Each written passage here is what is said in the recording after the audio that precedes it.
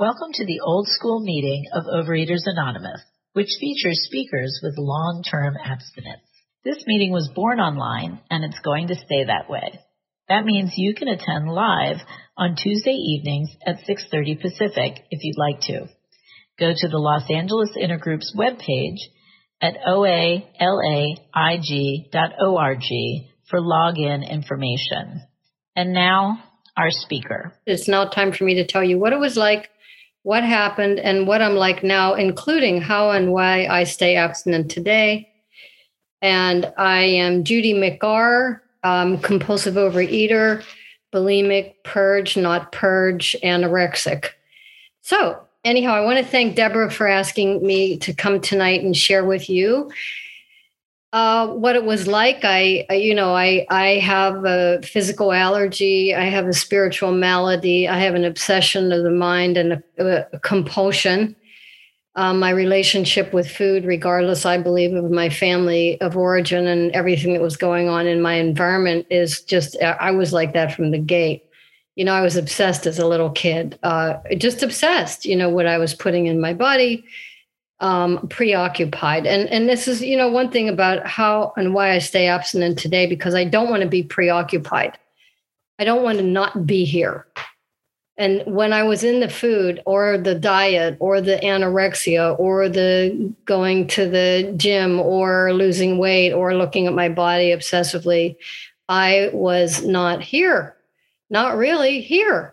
And today I'm here, and that's a wonderful miracle. And I want to thank Deborah for asking me to come tonight. We talk on the phone weekly for many, many, many years, most weeks in every year.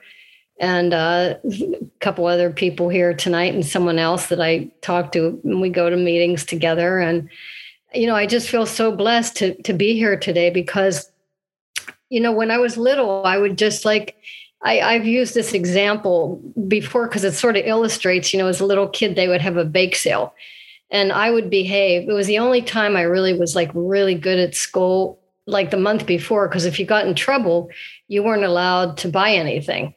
And I would save up for this bake sale. And I was the best kid. Otherwise, especially Halloween, I had those Halloween pumpkin glasses and I'd turn them upside down behind the teacher's back and get in big trouble, and Halloween was a big one, but I would really behave for an entire month. And then there were certain things that the intensity of my obsession with the food item was beyond a normal kid.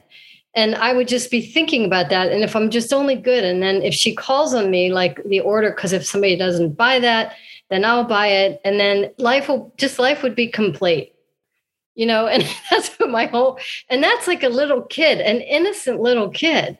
So, and I was also very spiritual when I was little. I was always putting spiritual altars in my room. But then I would be making a salad dressing underneath my bed with hard candies that I thought would really make that salad. And I'm 8 years old. This is odd. And I had a salad dressing, and then I would take it to the family. Oh, the salad dressing I made, I think it's going to just, euphoria. That's what I was looking for with the food. But then there would always be the downside.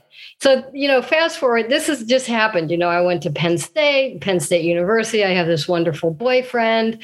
The biggest fights we got in were over, he ate all the cookies in the holidays, and these were big arguments. Just the obsession, compulsion. But I was very religious as well. I just didn't know I had an eating disorder. So, fast forward, that's kind of what it was like. I moved to California. I have a little family. I have everything on the outside that, things people should have. But I'm in the food, I'm in all the range of the eating disorder. And I had a wonderful woman come to me and 12-step me. And she said to me, this is what happened. She said, what are you doing at night? And I just knew she knew. I mean, she was really overweight. She was a 300-pounder, became a 100-pounder, and then left the program many, many years ago. And this was in 1979. And I was just busted, I told her what I was doing, and I was, just in the food. And she brought me to Sundowners over there at Cedars. And so I came in, but I never conceded to my innermost self that I was a compulsive overeater and that my life was unmanageable, and came to believe that a power greater than myself could restore me to sanity, because I never really got step one when I came in originally. And I really believed, I thought, okay, I'm highly trained. I can think my way out of this. And that is not what happened. I came here, I didn't do a 4-step. I thought, oh, that's kind of private, That's 5 minutes, Judy. That's 5? Okay.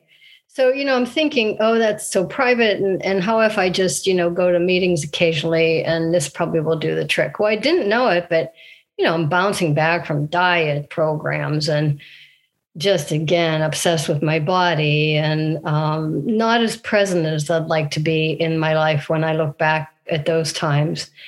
And what happened to me, and I don't know, what happened to me is I was drinking Sauterne when I was reading the big book, because I was, of course, on a diet. And I'd read that book and I'd report to her. I'd be like, I'm reading that book, but I fall asleep. And she'd go, well, why? And I'd be like, well, because I'm drinking Sauterne to kind of take the edge off of the reading. So I got sober. I have 37 years now of sobriety, but I also got sober back then too. I haven't had a drink since 1979. But then again, because the disease is cunning, baffling, and powerful, what I did is I used other things to take the edge off of it. So if you get the picture, take the edge off of life on life's terms, basically. That was what food did. My relationship with food was about medicating life on life's terms. I just couldn't accept it. I would pray, I would pray as a kid, shape these people up. Come on, look, get on it. Come on, shape this person up, And when I came to the program, I was dragging family members to the program. I was trying to get the whole world sober. Anyhow, so 36 and a half years ago in OA, I have time in AA, some time, and I'm still sober, thank God, one day at a time. In December, I'll have 37 years of continuous abstinence in this program. Well, let's see what happened. The steps, the concepts, the traditions, a sponsor, prayer, meditation, daily reprieve, one day at a time, not getting ahead of myself, reaching out. There's, to me, this program, the miracles of this program. And by the way, I've had a commitment almost since I walked in the doors. The first one I came in, I was like, oh, that's okay. I won't have a commitment. I didn't get the point.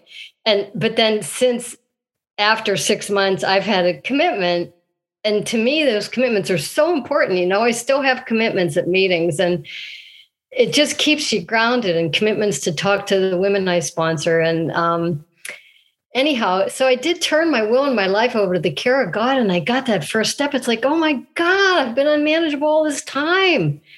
That's what I love about the eating disorder, that if I don't identify as a compulsive overeater one day at a time, I will definitely forget.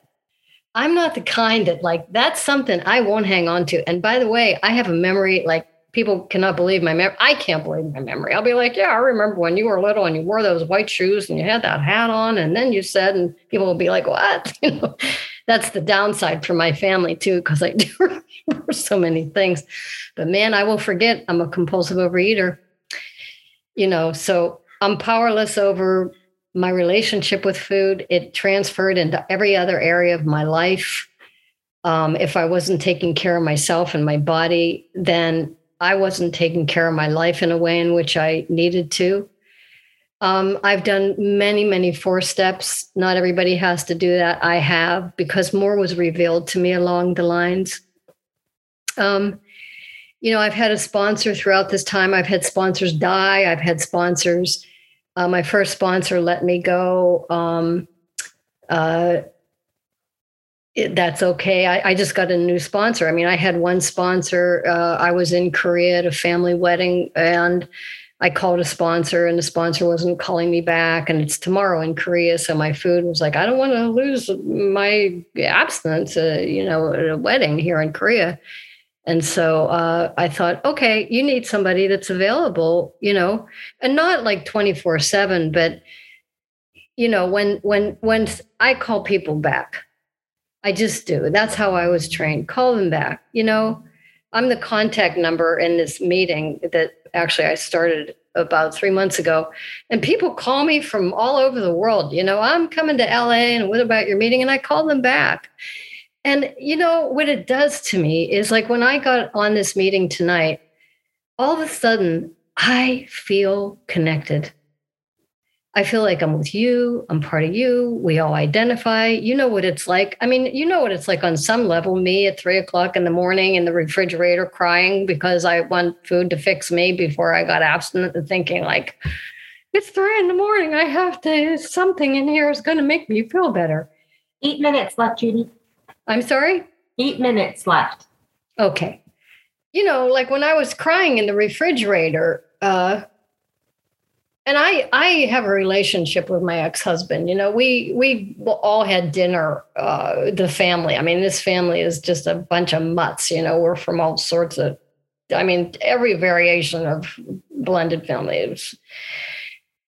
And we had dinner a couple weeks ago together with a bunch of the family members, my ex-husband.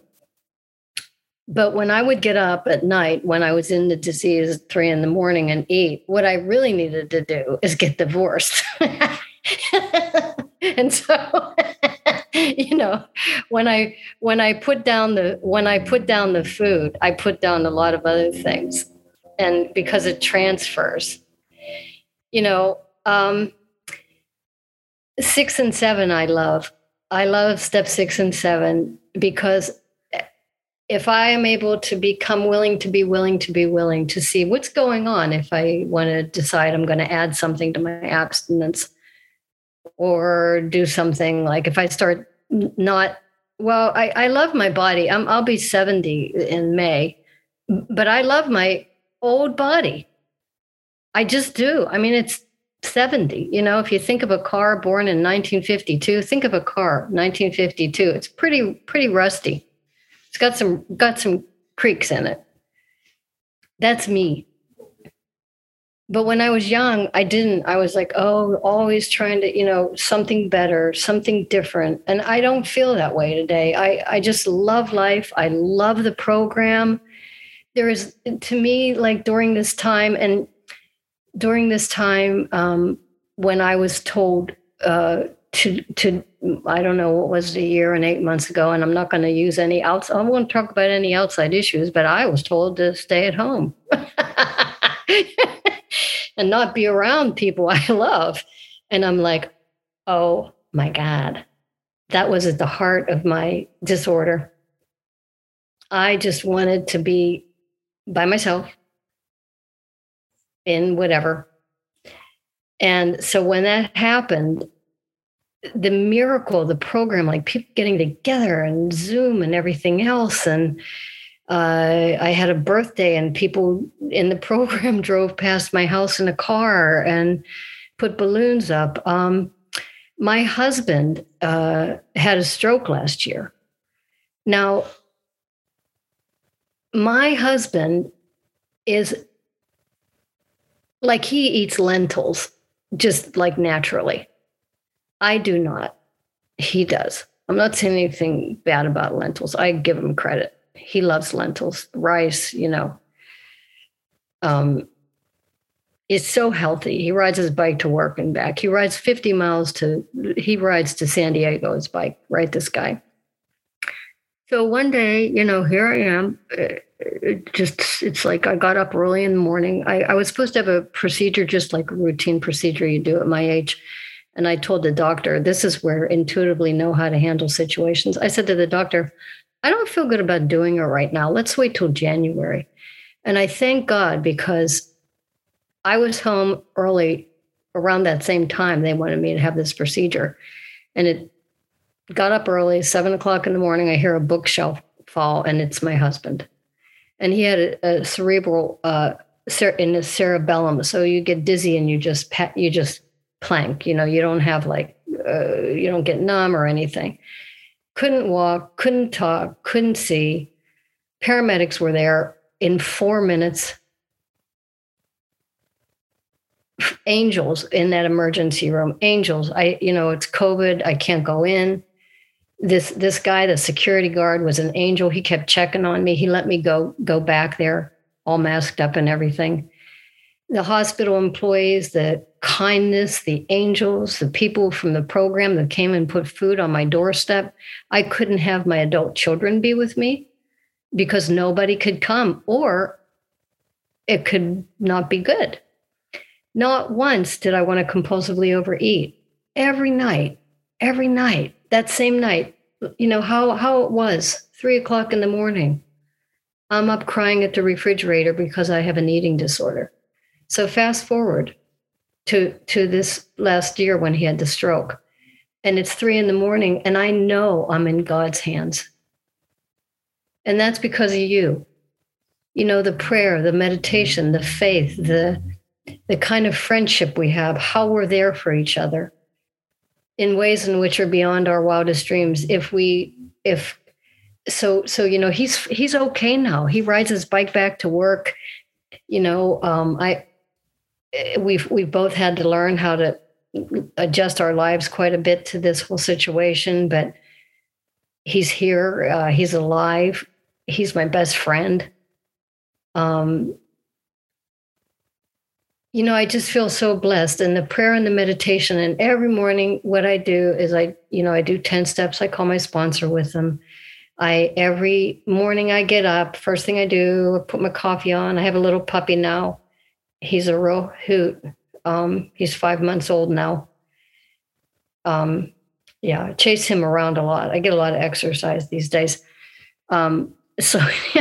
I get up, I let him out. I say my prayers. I meditate.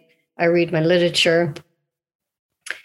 I get my day started, have a little something, my coffee, go out in the backyard, look around, call sponsees or people. I returned calls today, 12-step calls. I have a friend that's not feeling well now. I call her every day. We talk. I kind of tuck her in at night.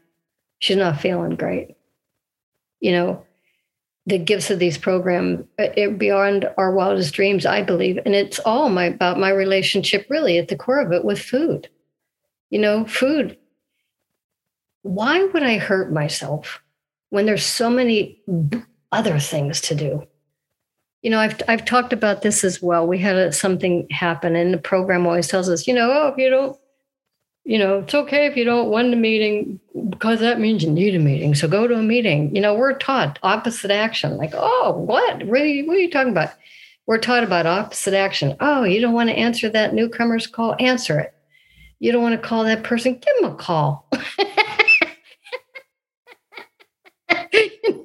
I had a situation a few months ago where somebody kept asking me to do favors for the person. I kept doing the favors. I didn't want to do the favors. I did the favors. And then things kind of fell apart for this person. And then I thought, thank God I did the favors. Thank God I showed up. That's what we're taught. Just be of service. It's pretty simple. Carry the message, be of service, And I just feel so blessed that I know how to do that today. I just know how to show up. A couple of 3 years ago, I was having a hard time. Things were going on in the family, couldn't understand what was going on. I thought, what would be the weirdest thing for you to do? How could you show up in a way in which just is absolutely the opposite of who you are, what you are, how you think, who you think you are? And I signed up at Santa Monica College, and I learned to speak, write, and read Korean. Well, this was hysterical. I got up every morning early. I showed up at Santa Monica College. People were like real merciful to me because I was the non-traditional learner, meaning elderly, but they weren't allowed to say that. That's kind, Judy. Everybody was so kind to me. There's always a way. I find always a way with the program and your help. And that's it. That's it.